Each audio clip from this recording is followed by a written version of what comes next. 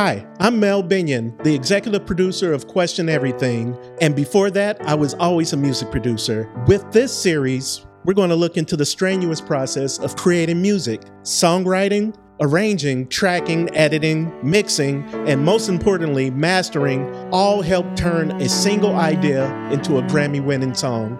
This is The Element of Music with Abbie Steiling. This is Elemental. How are you doing today? Hey, Mel, I'm doing great. How are you?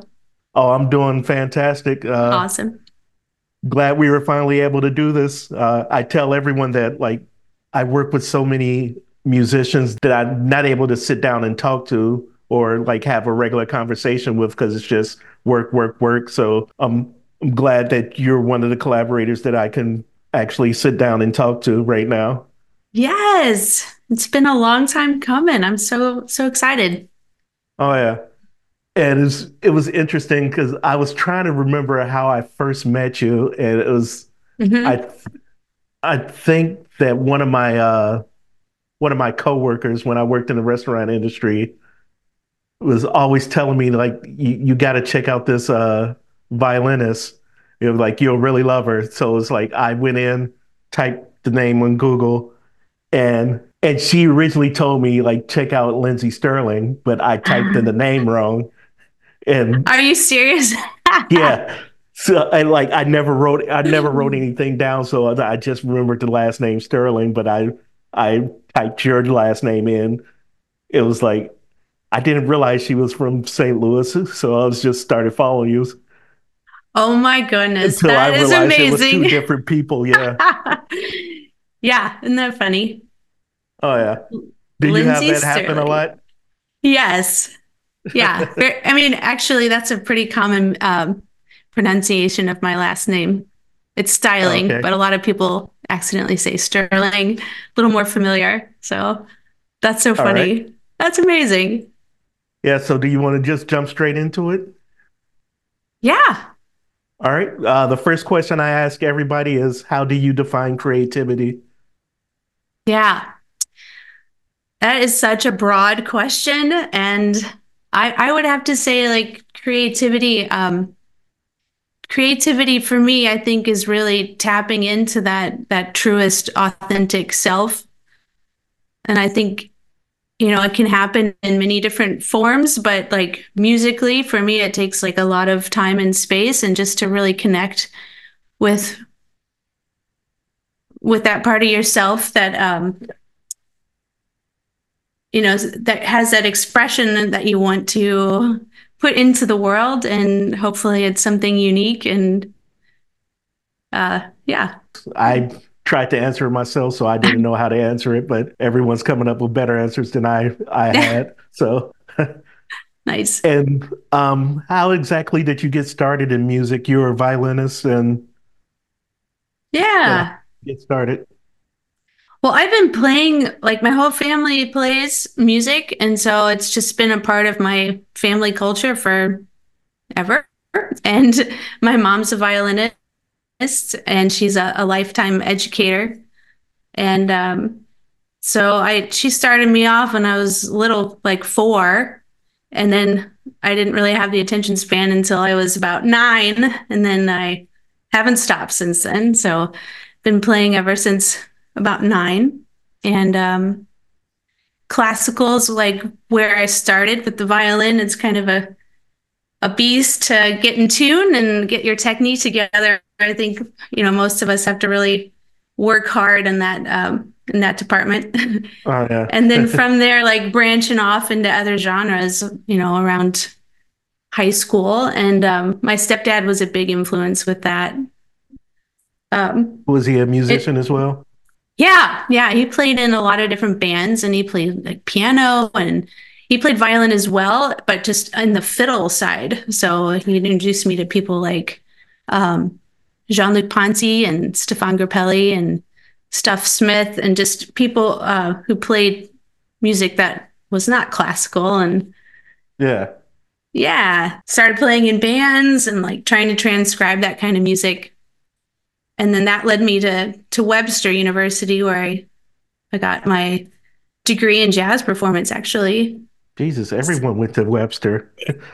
I'm just finding this out. Like every single person I've met and started working with went to Webster. Like Really? Yeah. Yeah. I went there for my master's, but it was in advertising and marketing. Oh, nice. So it Yeah. was like I was always on the business side, but like I know Justin Fisher was a professor there at the time. Larry Morris was in one of my class. So it was, Yeah. It's really cool. Like around St. Louis, a lot of the musicians that I went to school with are still like just making it happen, not just in St. Louis, but around the country. A lot of people have moved even beyond, you know, and just a lot of the people that we were in school together are still like digging in deep with their careers in music. So it's really, it's neat to see that. oh yeah. Yeah. So I studied with Paul DeMarinis there. I played, he's a saxophonist, but I did technique with the violin teacher, Joe Kaminsky, and improvisation with Paul. And then eventually I moved to Nashville. Okay. Yeah. That's a fun town. Like Yeah. I visit there 2007. Originally thought I was going Okay. to move there right after my bachelor's, but it was like I don't know. I was originally going to go to like William Morris agency, still be on the business side of things, but Uh-huh. I still love the vibe of everywhere, like Broadway, every bar, like three Yeah. bands performing. Yep. 12 hours a day. Oh yeah. So how long did you stay there? I was there just a couple years. I was doing a master's program at Belmont, and I just like did everything you could there. Like I was going to school and playing and working in retail. I was teaching and like it was a little bit of a burnout, but it was great. I learned a lot while I was there. But I moved back home to be closer to family and yeah, let's see. Oh, before I moved, I joined a band called Pavlov's Dog. So that's been like one of the bands I've been playing with Oh, okay. since about 2008. And it's a group I tour with. They're from the 70s and play progressive rock. Oh, nice. Yeah. When you returned, did you just split your time between working, like playing with the band and composing, or Yeah. how was it So like when you returned? when I returned, like I was splitting time between Nashville and St. Louis. Like I made a lot of contacts at the time. So I was really a performer at that time, primarily. And um, it took a little bit of time when I came back to just start writing again. I was writing with my band Stizilo, and then when I came back, we kind of changed gears, and then we became Common Time. We had a new drummer, and it was a really wonderful group that we like. Just it was a jazz fusion four piece, and we never really made a lot of traction performing, but we did get to record a lot and just kind of hone writing skills with that group. And let's see, I don't know where I was going with that, but anyway, writing. So Yeah. like that's where the writing came from for me. And then during the pandemic, it's really when things started picking up because nobody could perform anymore, Oh at yeah. least for a time. And that's when we met, Yeah, you know. we have reached out to you for the composition on Medicine by Ashley. Yeah. Writing started to become a lot more prominent part of my work, something I could do at home. I didn't have to leave. Oh yeah. Yeah.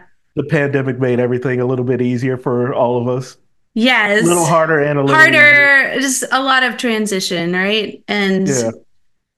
you know, getting the home studio set up all of a sudden. And yeah, there were some good things that came out of the pandemic for sure. Oh, okay. I know you mentioned a couple of influences. Did you have like any influences from either going to Webster or like any jazz artists that influenced your work going forward when you returned from Nashville? The one artist that's just always been really impactful to me is Jean-Luc Ponty, jazz fusion violinist. Like Okay. ever, just throughout my whole life, really, and Return to Forever, and just that kind of that style of jazz fusion, continues to influence what I do, what I play, my sound, what I write. Okay. Yeah, So you transitioned from more of classical to more of the jazz feel, jazz yeah, fusion. Yeah. definitely. If well, if you could go back, would you give yourself any advice, like when you first started out your career as a violinist or started it off as a kid? Like, what would you Yeah, do anything differently? I yeah, that's. I would just say like having lots of patience, as patience is a virtue that and being diligent, and that's something I feel like I did really. I was diligent, but to have the the confidence that good things would come, or just sticking, keeping your head down to the grindstone, and having that patience, and knowing that a lot of the dreams that you will have, like, you don't even know that you're going to, they're bigger than you even think at the Oh, time. absolutely. You Yeah. can imagine, and things change, and that's okay, and just to have that patience and grace. Because everyone wants the final big step, but they never take the little small steps to get there. Yeah, yeah, all those twists and turns. Yeah. And that's like kind of like I'm going back now is because like I never studied engineering at all. So it's like I'm going back trying to learn as much as I can about engineering, Yes, because that's only going to help like when I'm producing a song. Like yes, even like when it's going to take me a long time to get to string artists to learn just the vocabulary alone. It's just, right, right. yeah, rough. But it's just like giving yourself patience to know you have to follow certain steps and learn things, and Yeah, that's only going to make definitely. the bigger picture, become much more of what you intended to be, I guess. Yes. I wish I had learned a little bit more about engineering back in at that time, and like using computers, programs like Ableton or Cubase or anything like that, where you're actually writing in that Yeah, program in MIDI. That is something I'm currently, working on and working towards, because that's a whole language of its own, and it's just something I'm unfamiliar with, and wish I had been introduced to it earlier, I guess. but we'll take a first break right here and Okay. pause just in case there are sponsors, but there won't be. So we'll be right back. All right.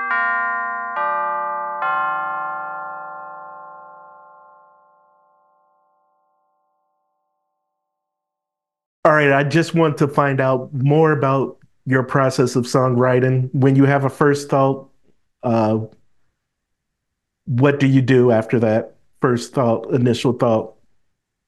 Okay. So it if I'm like writing for myself, I'm writing a song for me. I usually need like a ton of time and space just to sit with it, and be in the like creative zone, like to tap into the creativity like we started talking about at the beginning there.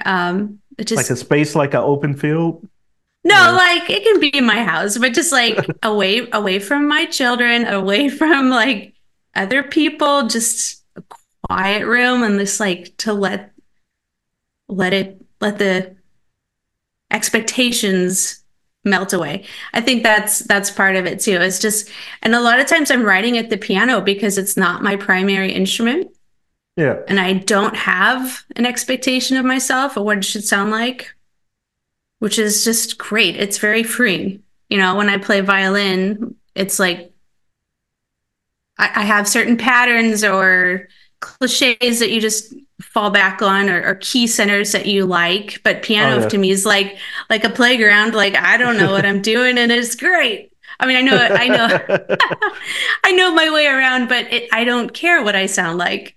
I can Yeah, do what I want. there you go. So, so it's so anyway, I will like do a lot of improvisation at first, even if I have that initial idea, like initial motive or chord structure. I will try to just change it a lot of different ways, or if it's a melody, try to do it with a different rhythm, a bunch of different rhythms, you know, do it with an interval that's ascending, start with an interval that's descending, just to see if that initial idea is really what I wanted, or if there's something better I can develop it into.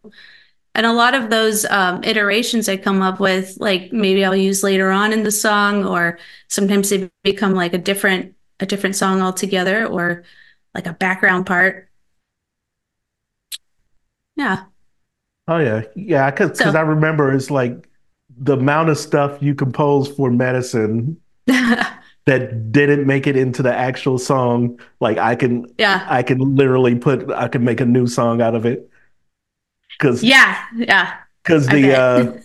the original intro was like is was completely different. So Yeah, sometimes I write too much and I'm like, there's just a million ideas here, and it's yeah. okay just to be simple. Oh yeah. Sometimes I really have to like step away and listen to it and like ask myself, is that a whole different idea you've got going on, or Oh yeah. is it worth developing into a different song? Yeah, stepping away and listening back, or like listening to your own improvisations is something I do a lot too. Just like have that voice recorder on your phone, like sitting in your car, just like humming a melody, coming back to it. And Yeah, I do that a lot. It was like with one of the songs that I'm coming out with next that I may still need your help on. yeah, But and we talked about it earlier on the podcast with Alexia Ann is the singer. It's nice. called the One You Lose. And like it sounds perfect with Lola Christine did the piano and then Paul Retto did acoustic guitar on it. And then we Uh-huh. just had Bjorn come in with the cello.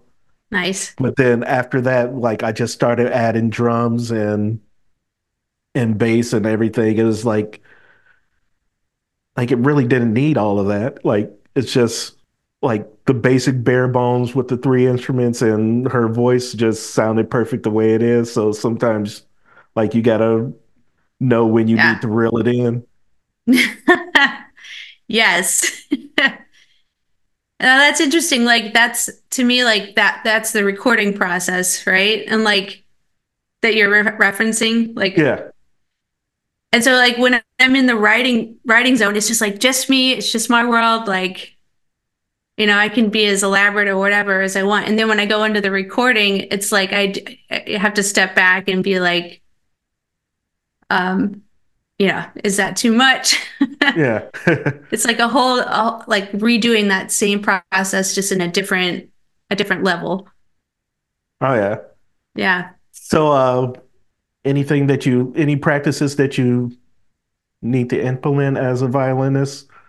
Because I know it's different for vocalists or anything that is there Provide anything you like go into for like violin like as a violinist, you go into the recording studio uh that you have to be aware of, like when you're recording or tracking? um on a technical level, like I try to make sure my strings aren't dead. Like, make sure I like them broken in, but kind of fresh. And violinists don't change their strings that frequently. It's not like guitar, and that's not always a common knowledge thing. It's like it's like Christmas Day when you when you finally change your strings on a stringed instrument, because it's not that frequent. So I like to have fresh strings if it's something I'm really really going to play a lot on, or something that's really special, or yeah, and literally being warmed up, that's really important to me, like having my body physically be warm. I play the best for sure. And the instrument sounds best. I know this is a very specific violinist thing, maybe string players, but like the humidity in the room is important too. Oh yeah, yeah. Like if it's too dry, it's just stringed instruments don't sound as rich. It's interesting. Um, yeah. Is it like physically taxing, like having a instrument like that? That I never even tried to hold a violin. No, I mean, once you have the right posture, which takes a good minute to get, you know, it's not. It's balanced on your shoulder and your jaw, so this hand is like pretty free. Okay. Yeah. And tracking. And are you involved in any of the mixing or mastering process of your songs when you're working on them? Or are you With more my for yeah, with with my projects, like my music, I'm definitely involved in the mixing and um not so much the mastering, honestly, but the mixing for sure. okay. So when do you know that a song is done? Oh, when do you know a song's done? I I feel like I have to listen to it a ton and then just completely leave it for a day or two and then listen to it fresh again. And I listen to it in my car. I listen to it on my phone. I listen to it on my computer, just all kinds of speakers. And I have, my inner circle listen to it alongside with their music. Like, how does it feel? And yeah, I'm not sure I have an exact answer when I know it's done, but when it has that special It's just a feeling, something. right? Yeah. Yeah, And does that change when you're composing for someone else as opposed to your own music? definitely. Like if I'm adding string parts, like since the pandemic, been asked to write for a lot of artists, like just the string parts or just the violin parts or like a quartet. And that is mostly done for me, like in my own studio using Sibelius. And I think it's very different because when you go into the studio, I feel like this is the artist's project and it's up to them to like, you know, do it the justice that how they feel in their tune and give them total freedom with that. But Okay. I like to know that I have a solid beginning and a solid end that has like a strong melody. Melody is really important to me, my ears. All right. Yeah. Sounds good. Yes, that's all the questions I have for you right now. We'll All take right. another break. So, Sounds good.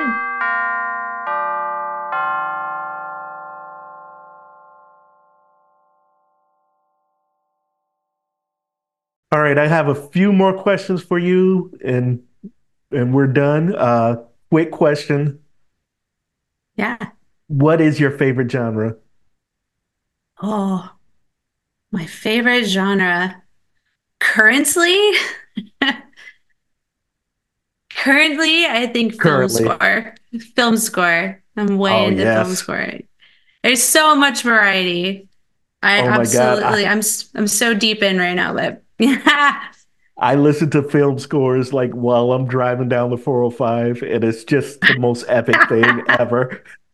Yes. Like especially like I love trailer music, like Ballad of Super. Songbirds and Snakes, their first trailer. That song has been on blast on the 405 like every single day. Oh my goodness. That is awesome. Yeah, I love it. It paints a picture and um my sons love it. Like they just love like making up dances and it's so fun. So, yeah, currently film score. Nice. What's your favorite song Oh currently? boy. My favorite song. Oh gosh. I don't know. I'd have to check my Spotify.